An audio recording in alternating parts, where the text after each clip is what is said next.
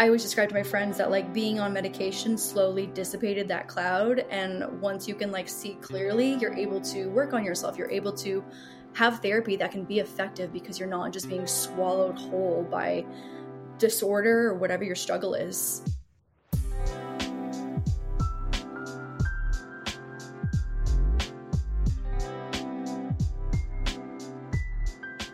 Hey everyone, welcome to episode 18 of the Mad Happy Podcast. I'm Payman. And I'm Mason. And as always, we created this podcast to have conversations about mental health. We talk about some pretty serious topics on the show. We are by no means professionals and are not giving advice. If you or someone you know needs help, please visit us at localoptimist.com/podcasts. Today, we welcome the great Lauren Riihimaki to the show. I think you guys are going to love this episode with Lauren. She has one of the biggest YouTube channels out there and really is so open about her mental health and really talked about how her biggest struggles came at the same time that she was having her most success professionally. Yeah, and I think really the context of her growing up in Canada, making big transitions both to college and then starting her YouTube channel, moving to LA, all of those times in her life, following her mental health journey along that was really great to hear, and I think going to be really helpful for the audience. The Mad Happy Podcast is brought to you by Optimism and powered by our partners for life at Cash App. We're super excited to talk to you guys about our new sponsor, Cash App. You know, since we started the show, a lot of people had been asking us about having a sponsor, what that might look like, and we wanted to be patient, and a few people hit us up, and we really wanted to do things differently. We wanted to do something that really benefited our listeners and our audience, and obviously something that was so in tune with mental health and really being able to help give back to our community. And we couldn't be more excited to announce our sponsorship with Cash App. Here's how it works. Each week, we'll be giving out thousands of dollars to a handful of listeners. Our hope is that you could put this money towards something that could better your mental health. Maybe it's a therapy session, maybe it's for a cup of coffee, or a donation to a cause you really care about. Whatever it is, we hope it's something that goes a long way for you in bettering yourself and your mental health. To enter, all you have to do is leave us a review on Apple Podcasts or follow the directions of our latest Instagram post on The Local Optimist. More information can be found in the show notes. We're so excited to start this partnership with Cash App. Please enjoy the show with Lauren. Today, we're joined by our friend Lauren. Lauren, thank you so much for being here. Yeah, thanks for having me. I'm curious, how do you introduce yourself when you meet someone new these days? I guess depends where I am. So if I'm in an Uber, I'm like, oh, I work in marketing. So just avoids the conversation of like, oh, like what's your Instagram? Having to go through all of that. But other than that, I think content creator is the phrase that I usually use. I feel like influencer is now kind of douchey, so I try and stay away from that. So content creator I think is the move right now. Yeah, it's funny because we ask that question a lot because naturally a lot of the people we have on the show do so many things like yourself, and so it's always interesting to us like what you first think of. But you know, I'm sure we'll get into all that fun stuff. I think we want to start with a little bit earlier in your life. I'll let Mason kick us off. Yeah, I think we always like to start at the beginning for people to really get a sense of their identity and who they are and why they are. I think we owe so much of that to where we come from. I'm curious what your experience was like growing up in school and with your family. Obviously coming from a background of multiple ethnic groups, I'm curious if that played a part in how you viewed yourself at all or your experience with other kids and what you kind of remember from life at that time. Yeah. Oh my God, I don't even know where to start. So I am Canadian. And so I grew up in like a small suburban town, kind of just outside of, so between where Niagara Falls is and Toronto. So like just regular old Canadian suburbia. What's it called?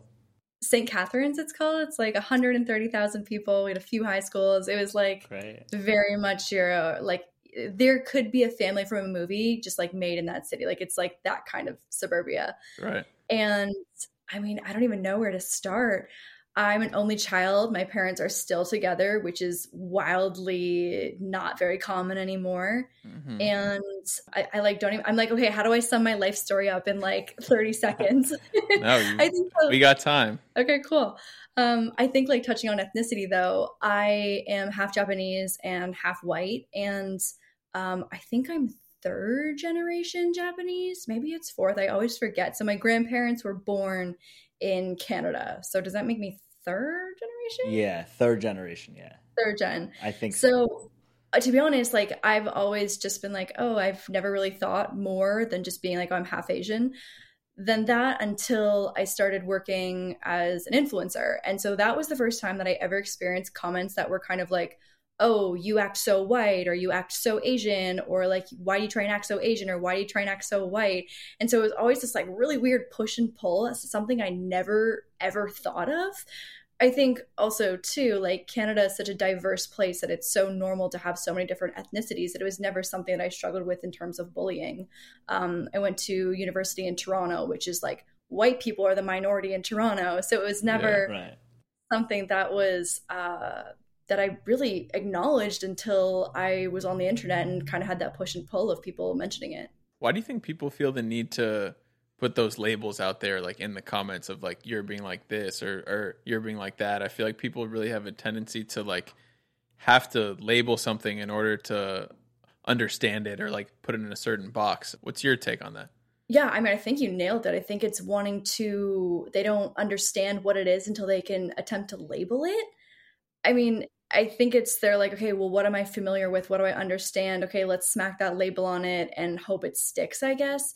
It's just so hard because especially like online, I don't know, like 5 to 10% of that person's actual life. So trying to put an accurate label on someone is nearly impossible. For sure.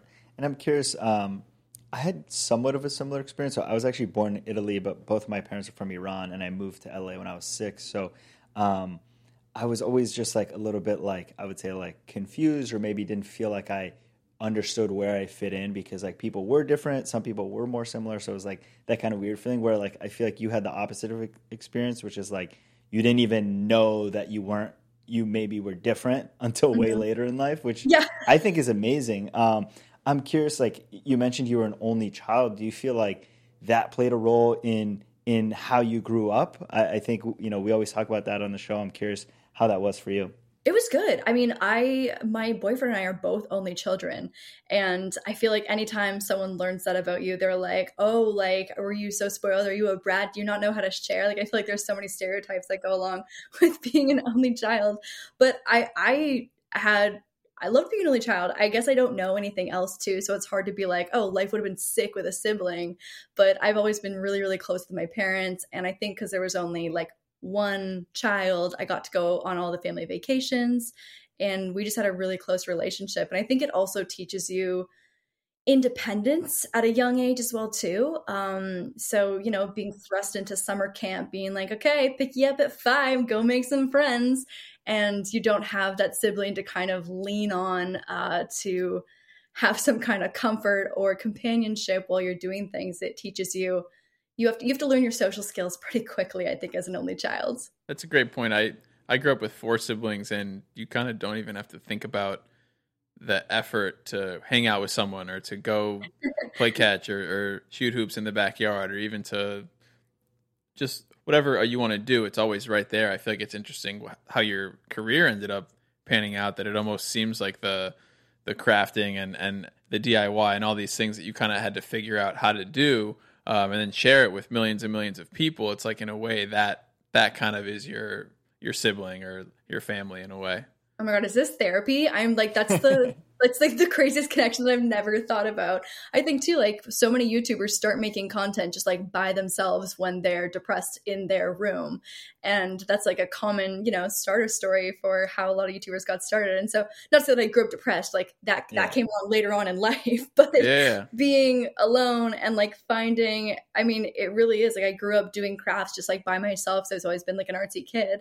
And then fast forward, 25 years later, and I'm still doing crafts by myself. Just now people are watching it on the internet later on. I think that's dope. Like whenever I think about something, like any idea that I've had or creativity in general, it's like you'll be really excited about something, and then if I went into my brother's room and I showed him, or my sister's room, and they were like, like that's cool, but whatever. Like I'd be absolutely crushed. But like without having that, I feel like you said, you get so much more independent.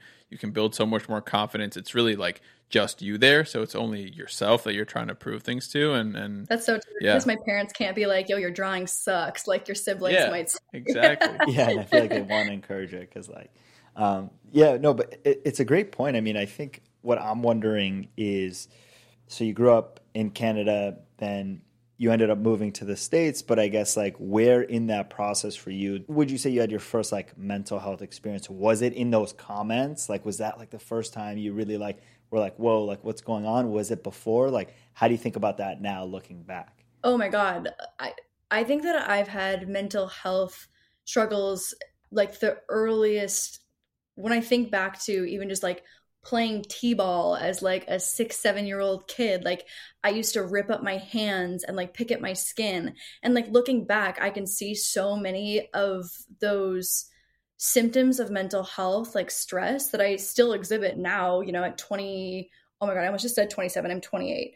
um We're oh my 27, so you're older than us. We God. feel you though. Yeah, geez, I just had my birthday. And I'm like, okay, now we're accepting that we're a year older. But even now, like so many of those signs that I exhibit now were consistent when I was so young and just, obviously hadn't acknowledged it. And I mean, when you're 6, you're not like, am I anxious? What's anxiety? Like you're not questioning those feelings. And so I can look back at, being an overachieving kid and playing lots of sports and wanting to do well in school. And I can see the way that I manifested anxiety just throughout my day-to-day life, and obviously ebbs and flows. But I think the biggest catalyst was when I had major transitions in my life. So moving from my hometown, this like small place, I'd lived in the same house my entire life, over to Toronto, where I was kind of going on this new adventure. And yeah, it's been a journey for sure, ebbs and flows. What was the first time for you that you noticed like this is anxiety, or like actually had the emotional awareness to be able to identify one of your tics or things like that? The first anxiety attack I had, like major one, where I was like, oh my God, did I just like die? Like, I think I just had a near death experience where I had to be like, take a step back and be like, what was that? I was in my first year of university, and some of the business classes we used to take at this convention center in Toronto. So it's a sea of like 3,000 kids taking an exam. And so your first university, again, overachiever, trying to excel at everything that I'm doing, being away from home. I was just like on overload of just so many things, just overstimulated. And so my first anxiety attack was, and it looking back, like it's so common, but just like not knowing what it was back then, it's the scariest thing ever, where I'm like sweating. It's the fight or flight kicking in. You've got tunnel vision. You can't focus. Your mouth is dry. Your heart is pounding. And so I left, and I really had to like have a conversation, talk to my doctor. It started the journey with therapy and medication. But that was the first time that I was like, oh my God, like the mind body connection is so incredibly strong. And that was the very first time that I had those two things kind of go hand in hand. Yeah, I think just for everyone out there, like to really contextualize how wild that is, of like, you notice that you were feeling these things when you were 6 or 7 years old. And it wasn't until your first year of university, when you're 18 or 19 years old, that you're actually able to understand what's going on. I feel like that's part of why I'm so passionate about this work, and a big part of why we do everything that we do at Mad Happy and have this show, is to be like, if that kid, anyone can have that kind of awareness or start to build some of those tools, even as early as freshman year of high school, when you're experiencing all these things, like you'll be so much more well equipped as we all deal with the transitions of growing up and getting older and all those things. Absolutely. I feel like I have so many conversations with viewers who are going through similar things, and they're, in high school. And those are the conversations that I wish that I had been having. So I think about now at 28, undoing in therapy so many of the things that I didn't realize were happening when I was younger. And this was, just like random everyday things that I was so anxious about, but didn't fully comprehend. And like, had I been able to work through that as I aged, I feel like it would just be an entirely different journey. Yeah, I'm curious. You mentioned it earlier, like the arts and crafts side of like spending time by yourself and kind of using that as a therapy for yourself in your earlier years. I'm curious, like, was that really where the passion and interest in that started? And then like, what led you to be like, okay, like now I'm putting this out there in the world? Because I think those are like two very different things. Yeah, I can't remember what like the initial catalyst was as a kid. I think, your parents, throw a lot of stuff at you to figure out like what you enjoyed doing as a kid. And art was just one of those things that I loved. I loved building with Legos and Play-Doh and, the painting and drawing and all that stuff in the craft books.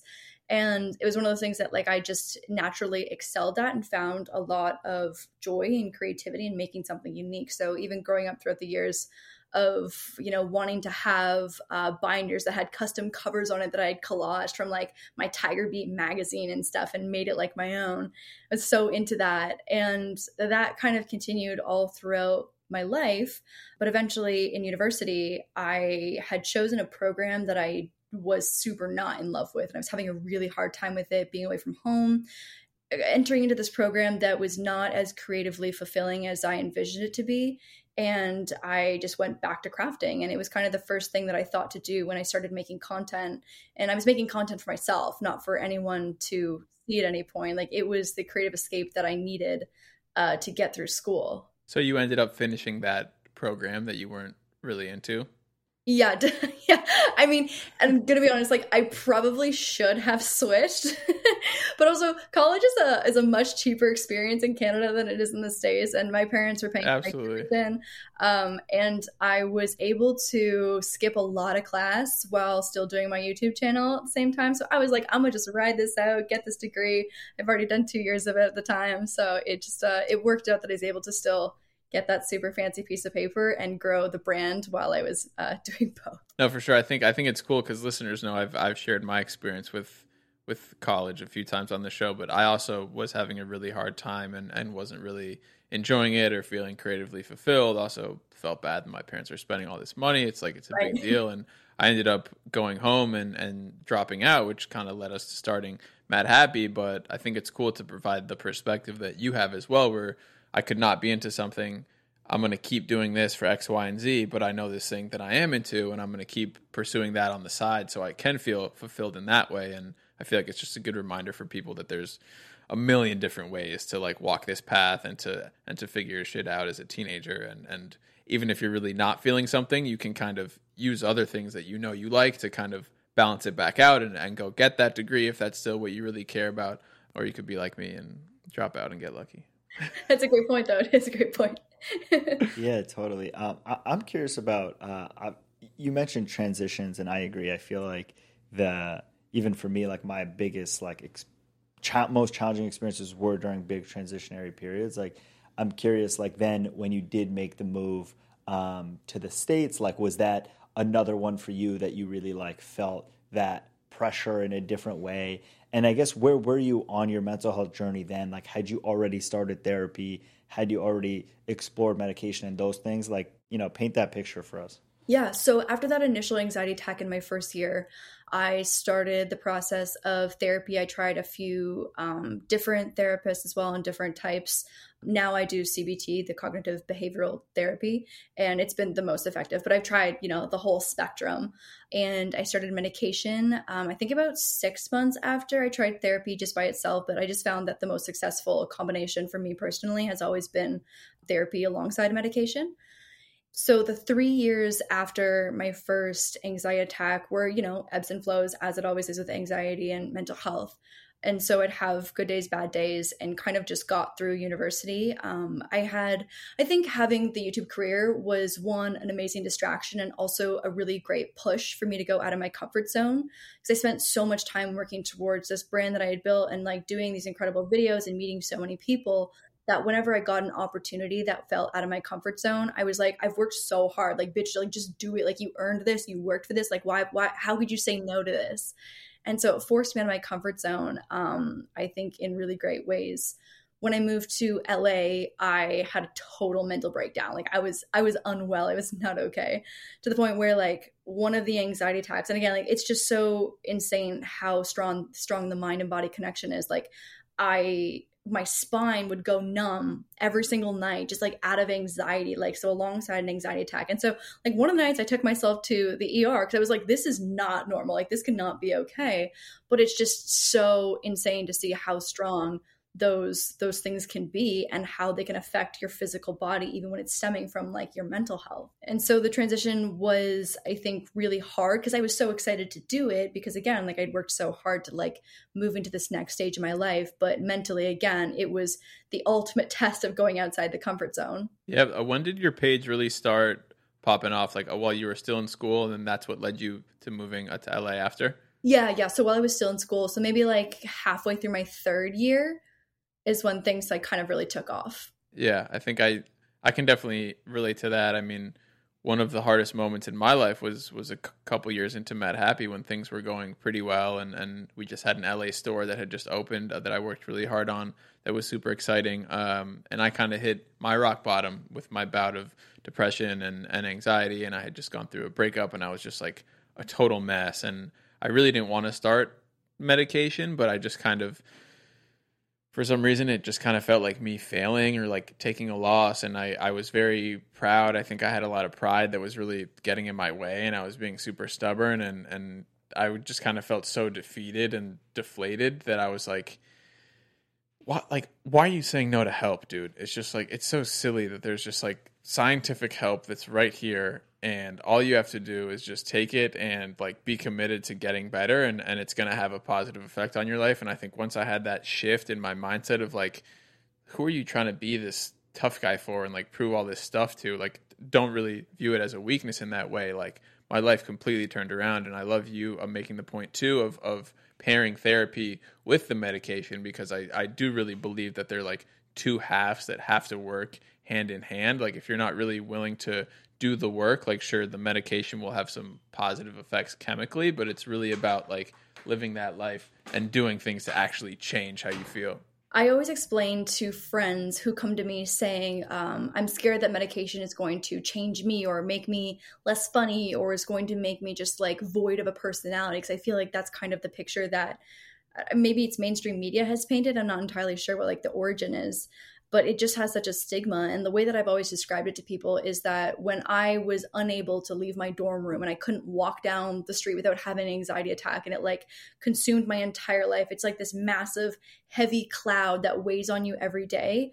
I always describe to my friends that like being on medication slowly dissipated that cloud. And once you can like see clearly, you're able to work on yourself. You're able to have therapy that can be effective because you're not just being swallowed whole by disorder or whatever your struggle is. For sure. And I think you guys both made great points, which is like the path is different for everyone. And obviously we're not doctors here. We're not pretending to be. And it's about getting the help and care of a professional and finding what's right for you. And medication works amazingly for some people and maybe doesn't work as well for others. And that's okay too. Like, I think the main thing is just like understanding that there are ways you can get help, and then figuring out what like the right matches for you, right? Which I feel like tries to be our message. You mentioned like CBT earlier. Like, there's a lot of easier ways to do that too, right? Like, we released this like mental health journal a few months ago, and it's primarily like CBT based like tools for people to just check in with themselves daily. And that's, we've gotten amazing feedback on that. And it's just like an easy way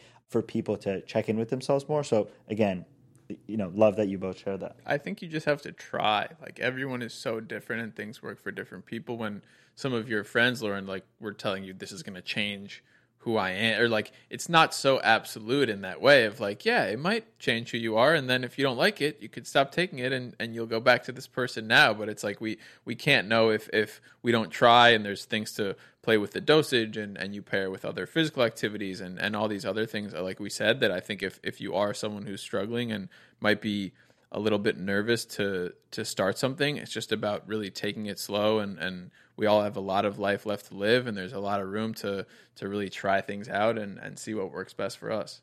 Totally agree. Yeah, to shift gears into relationships a little bit, I know you've had a few public relationships, some breakups, the tragic passing of one of the boyfriends that you've had as well. I know you talk a lot about on your guys' show about relationship dynamics and all those kind of things. I'm wondering now, kind of being older, happy belated birthday at 28, how you kind of view romantic relationships and what some of your biggest lessons have been from the ones that you have had, and then also just dealing what you went through with Baz, and what kind of effect something like that had on your mental health, and how that kind of shifted the way that you view things now. Oh my God, I don't even know where to start. Okay, so sorry, that was a lot. I'm going to try and break it down, and we can circle back on something so I miss it. Okay, I think cool. Public relationships is something that I think that was a learning process, not only in relationships, but just as a creator in general, is to maybe don't put your whole fucking life on the internet, and then have people become very attached to this portrait that you have drawn in the form of editing and small bursts of content, right? Because as much of a perfect relationship as you can paint in a video that gets edited down to 12 minutes every day, no one's going to ever have a full understanding of what the relationship dynamic actually is, aside from the two people in the relationship. And so I think because our picture perfect relationship was so public for so long, when it ended, people were so attached to that picture perfect relationship. They were like, well, how could this end? Like, I don't understand. Like, everything is so perfect. How could you do that? And they get angry and they take sides. And it's just an incredibly toxic environment for, I think, not only the community of people who have been watching the videos, and they, one, have a sense of like, just a fake sense of like what relationship should look like. Like, I hate that I spent so many years giving off this perception that relationships should look like this. They should be perfect. They should be so fun all the time, because that's not the reality of a relationship. It's not even close. And I think, two, it's just not healthy for the two people in the relationship, obviously, like for a million different reasons. And so I think that, I don't know, it's tough. I know that couples channels on YouTube can really thrive and work for some people, but it's just not for me. And I learned that the hard way, which is, it's a learning process. Yeah. Do you feel any sort of obligation to the viewers and the fans of where you're like, this is everything that I want to share about my life, and I really want you to engage with me and let me know what you think about it, and then here's another part of my life, and you're not allowed to comment on this, or like this I want to be more private? How do you balance like what the expectations are of what you owe these people, if anything? I mean, it's hard. I think you're always tiptoeing the boundary of figuring out. I'm someone who always feels like I owe an explanation for everything. Mm-hmm. And I've worked for so many years to try and change that perception that that I owe anyone anything, when it's so hard. It's a hard boundary to find. And I think the most common way of finding it is going past the boundary where you're uncomfortable with someone knowing something, and then finding your way back to where you have some parts of you that are private. But it's definitely been a learning process. And I think, you've learned through failure a lot of the times, which is, not the most fun part of learning, but it's something that I think is necessary and learning experience overall. It reminds me of a sentence I heard in therapy a lot, which is, no is a complete sentence. That's a great sentence. For people who like to over-explain things and feel like there's always an explanation, or I feel bad, or this or that, no is a complete sentence. I need to exercise that sentence more. I love that. And then Lauren, I guess like switching gears, but also not, then you ended up starting a podcast with your current boyfriend. So what was the thinking behind that? And what were you trying to do with that, as opposed to like the YouTube channel and everything you were already doing? I mean, the podcast is just such an entirely different dynamic, which has been so nice. I think with the videos, again, it's very edited. It's very painting a very oddly perfect picture. But I think on the podcast, we have these much longer format conversations that are much more real. And we're talking about real scenarios, we're talking about, real issues, real stories, things that have happened, giving our commentary. So, I mean, like worst case scenario, if we were to break up, those pieces of advice and those stories, nothing changes about them. And, they're real pieces of who we are as people. And I think we balance each other out really well, in the sense that we both come from very different backgrounds, but have a lot in common.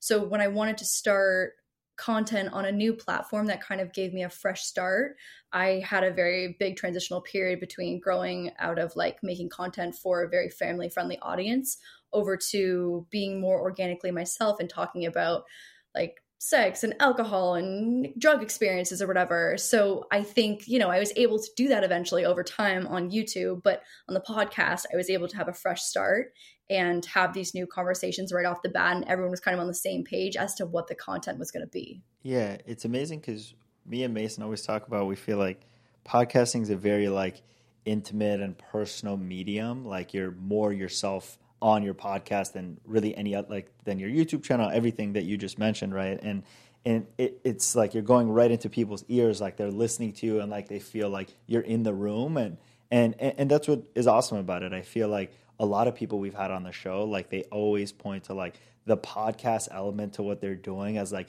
the one that feels very rewarding, the one that feels like closest to like the fans and the supporters, because like they're asking you questions, you're actually giving them advice, and a lot of them are getting true one-to-one help from that, which I feel like is a lot harder on any other platform. I 100% agree. 100%. It's an entirely different, I think, connection that you have with your audience. And it's, even though it's longer, you would think that that would make it less intimate, but somehow the conversations are just so much more intimate. Yeah. And where do you hope to take it? I guess, like, how do you think about, your mission, I guess, like in this world, but also like with your content, like what you're trying to do and like what like the line through everything is and where you hope the pod to go?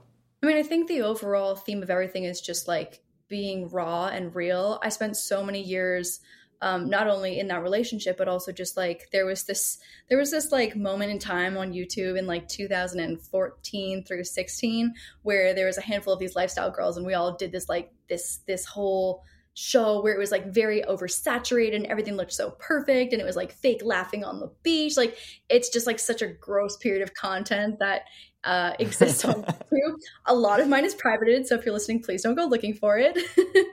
But yeah. I spent so many years kind of like spending so much time and effort painting this picture of like what I wanted people to think my life was, that I think now I've spent so much of my time and throwing my whole life into being real and being raw and being authentic and being very open about things that I'm going through. Like, I don't care about crying on camera. I don't care about like having very raw and organic conversations about mental health and where my anxiety is at and my medication transitions and my therapy. And I love sharing what I learn in therapy as well too, because it can be so expensive and it's not accessible for everyone. So I try to bring as much normalcy, I think, to mental health. It just has such a stigma still. And I know that every single day it gets broken down more and more, but I want people to see that like on Instagram, you can, I can post like a really nice picture on vacation, but I also want to make sure that the same highlight is going to the days where the lowlights. Yeah, the lowlights. Thank you. The highlights and the lowlights. And I think that balance is so important. Have you seen your community respond or react differently from when you first started making those videos that you said were more sheltered and curated and kind of filtered versus now that you're much more raw and vulnerable and authentic? How have they responded to that? Oh my God, absolutely. I mean, I just have the most incredible conversations about people who are going through similar things. I think before the tone of conversations was like, oh my God, like that video is so pretty. Love the colors. Where's your shirt from? And now the comments are just so much more intimate and raw. And like we have conversations that are so much more real. And even an anxiety video might not perform as well in terms of views on YouTube because it's not entertainment, it's not comedy, whatever. But those are the conversations, the videos that are so important, I think, for people. It shines such a positive light on potentially a smaller community, but it's so much more important to have that content as well, alongside the more entertainment stuff. For sure. And I'm wondering now, I feel like you've evolved so much, right? And like the content you're putting out, I'm sure as a person, as a human, like you have already showed us like how far you've come. Like, how do you think about both the balance and like wanting to put out authentic content that helps people, but also like balancing the fact that like you need to take care of yourself, your mental health, and like even though like social media is your job in many ways, like being able to balance that to be able to like be, the best version of yourself that you can be? I think boundaries are the most important thing that anyone who works on the internet, and honestly, anyone in general, needs to learn for themselves is boundaries. And so I was just having this conversation the other day about like how if you're having a shitty day, like the last place that you should be is your social media comments. Like that is just it's not going to work out for you. It's not going to be good. Like you're just walking into danger there. Do you have any sort of like rules or things that you follow of like reading, not reading, how much time I spend with my screens, things like that? I don't, and I probably should be better about that. I would say that I'm pretty good at disconnecting when I'm having a really rough day, or only connecting in ways that I know will be positive. Like TikTok for me is a place of entertainment and dog videos and mostly a source of positivity. So it's like if I'm having a shitty day, I want to go see someone's dog do something cute. I don't want to be in the comments of an Instagram photo where people are calling me names and making comments about my appearance. So I think it's just like understanding and setting yourself up for success when you're having that kind of day of like where on social media, if at all, there's a place for you that day. For sure. Before we let you go, I want to talk about the show, Craftopia, which looks amazing. It's coming to HBO Max. When is it releasing again? October 7th. Super soon, in a couple weeks. I'm wondering, what is the show? How did you get involved? What's kind of the goal for it? So it is a craft competition show, which is super cute. So I'm the host, not a contestant or a judge, just the host. And our season 1 was these kid crafters, and so it was super cute. They would go head to head, and it's like a similar format to like most of the craft or like cooking challenge shows or baking, where it's like 3 and then elimination and then 1 wins. But season 2 is adults, which is so much more fun because the kids were so cute, but like you can't roast a kid for having a shitty craft. Whereas an adult, you can be a little sassier, you can be a little edgier. And so it's just insane challenges, like cutting up a smart car into like Christmas sculptures. Like it's next level this season. So it's good. It's grown up a lot since first season. That's super dope. Is that the first time that you've ever like hosted a show like that and kind of stepped into that role? Yeah, 100%. I've done like small things in like traditional media here and there, but this is the first time that I ever like stepped onto an actual set like full time for a whole season of something. Dope. That's amazing. I feel like shows like that, like I love a lot of the baking shows, and like they're not sometimes I'm not like, oh, like I like learned I didn't a lot. know that about you, Payman. But I think it's quarantine. You find a lot of new content. But I feel like one part of that's interesting to me is like sometimes you just want to like chill, like watch something funny and like pass the time, and like it doesn't always need to be like content maybe that like you're like, oh my god, I just like learned so much, or like, oh my god, and I feel like that part of it for me at least, like with my mental health, of just like being able to like chill and like watch something that's like funny and like doesn't need to be like as serious, has been super helpful. So I love that. No, I totally agree. I think there's a time and place for a baking show for everyone. I'm curious, Lauren, as you think about like your future, I mean, you touched on it a little bit, but like you've already done so much, and like you're only 28, which I know you think 28 is old, but like it's really not, right? And so I'm wondering, like, you have so many great years ahead, and like how are you thinking about yourself, like as a person evolving, and then also like professionally, like where do you hope to go and do? It's honestly like so hard, I feel like, to set goals. Obviously, like short-term goals are something that I don't struggle with, but I think because the digital landscape changes so quickly, like if you had asked me 3 years ago what my goals were, the things that I've achieved have just been something that I didn't even think were possible. So it's hard to, I guess, have goals to be like, oh, like career-wise, here's where I think I am. But I think just overall as a person, I had a really tough year this year, mental health wise, changing medications. I lost a psychiatrist, and it was a really rough year. And so like in like the realm of like ebbs and flows, like we had a low year this year. And so I think I'm only learning more tools every year, and I'm only learning more things about myself in therapy and figuring out my medication to a better degree. And so like I guess overall, like I just hope to learn more as I know and will understand and accept that there will be more ebbs and flows later on in life. Because I think it's unrealistic to say that like I hope my mental health is just great for the rest of my life, because that's not the reality of it. So I think it's just to continue learning, continue being real and authentic about the conversations I'm having around mental health online. Yeah, thank you for sharing that. Thank you for being such an advocate for mental health and an ally in that way. I feel like when I think about the hardest times of my life, I really view them now as a blessing. I truly, truly do, for everything I was able to learn about myself and uncover, and ways that it motivated me for my future. And it seems like it's having kind of a similar effect on you, as I sense almost gratitude from you with this hard year that you've had, in terms of what it's allowed you to learn about yourself and explore and all of those things, which I feel like is really valuable for anyone who's listening, who may be having a hard time, who really can't see it as a blessing right now. Really let yourself have a hard time, and don't feel any shame around it, and really own it, and ask yourself hard questions, and find out the answers that this hard time is giving you and teaching you, because it's very, very valuable. 2 quick questions before we officially wrap up that we ask everyone on the show. The first is, if you could nominate anyone to come onto the show who has been very inspiring to you, or someone whose mental health story you don't even know but you think would be awesome to hear, who would you nominate? Oh my God. What's question number 2? I might need to come back to question number 1. You could do 2 first. The question number 2 is, what makes you mad happy? What makes me mad happy? Yeah. carbs and my dog. Amazing answer. What kind of dog do you have? I have a mini bull terrier. Oh, mini bull terrier. Yeah. Little cutie. It's like the Target dog, but a small one. Yeah, with that's like the dog from Toy Story, right? Yeah, it's always so funny what like media reference people will think, because like some people go Toy Story, some people go Target dog, some people go Friday, that movie. Yep. Yeah, Chico in that movie. It's so funny to see. Okay, question number 1. Mental health advocate.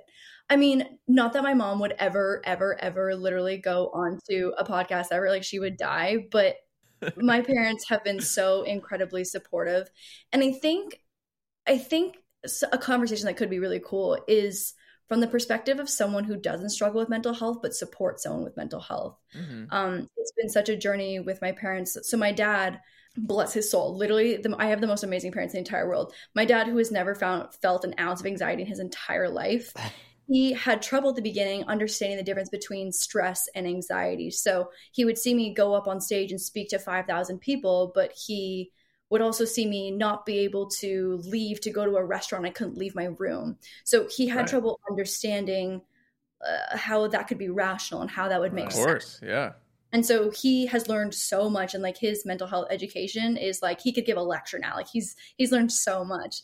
And then I think for my mom, she has been so incredible in understanding that when you are going through a hard time, you don't necessarily need the same kind of support every time, which can be really hard on a loved one because they just want to be there for you and they want to be able to, you know, like execute steps 1, 2, and 3 to fix you. And that's not necessarily how it works. Like there are some days where I need a lot of overwhelming love and support and compassion. And then other days I need to be completely by myself. And it can be hard to communicate that to people and can push people away. And so I think from someone who's a loved one that supports someone with mental health, it's a really tough journey to be on the other side of that. It's tough on both sides, but I think seeing my parents go through it with me, it's truly incredible. Yeah, that's amazing. Shout out to your parents for sure. And yeah, we always talk about like the support system being so important in someone's journey. But Lauren, thank you so much for coming on. I mean, your story and your journey is super inspiring to us, and I'm sure so many of your followers and supporters, and we're excited to check out Craftopia, of course, coming out HBO Max on October 7th, but also just to follow your journey and you know keep watching you as you grow and evolve in life. So thank you so much. Thanks for having me, guys.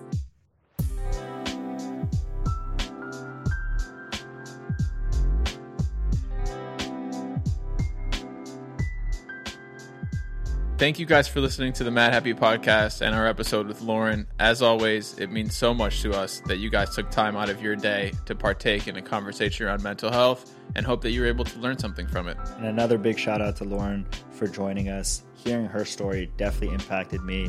I know that you guys will love it as well. Thank you for listening. And we want to remind everyone that mental health is an ongoing process and is something that takes daily work.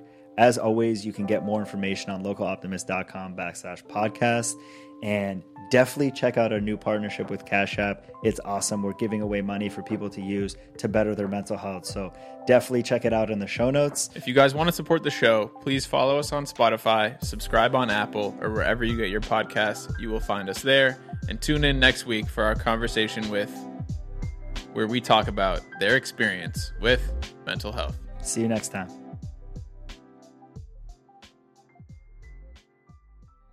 The Mad Happy Podcast is brought to you by Optimism.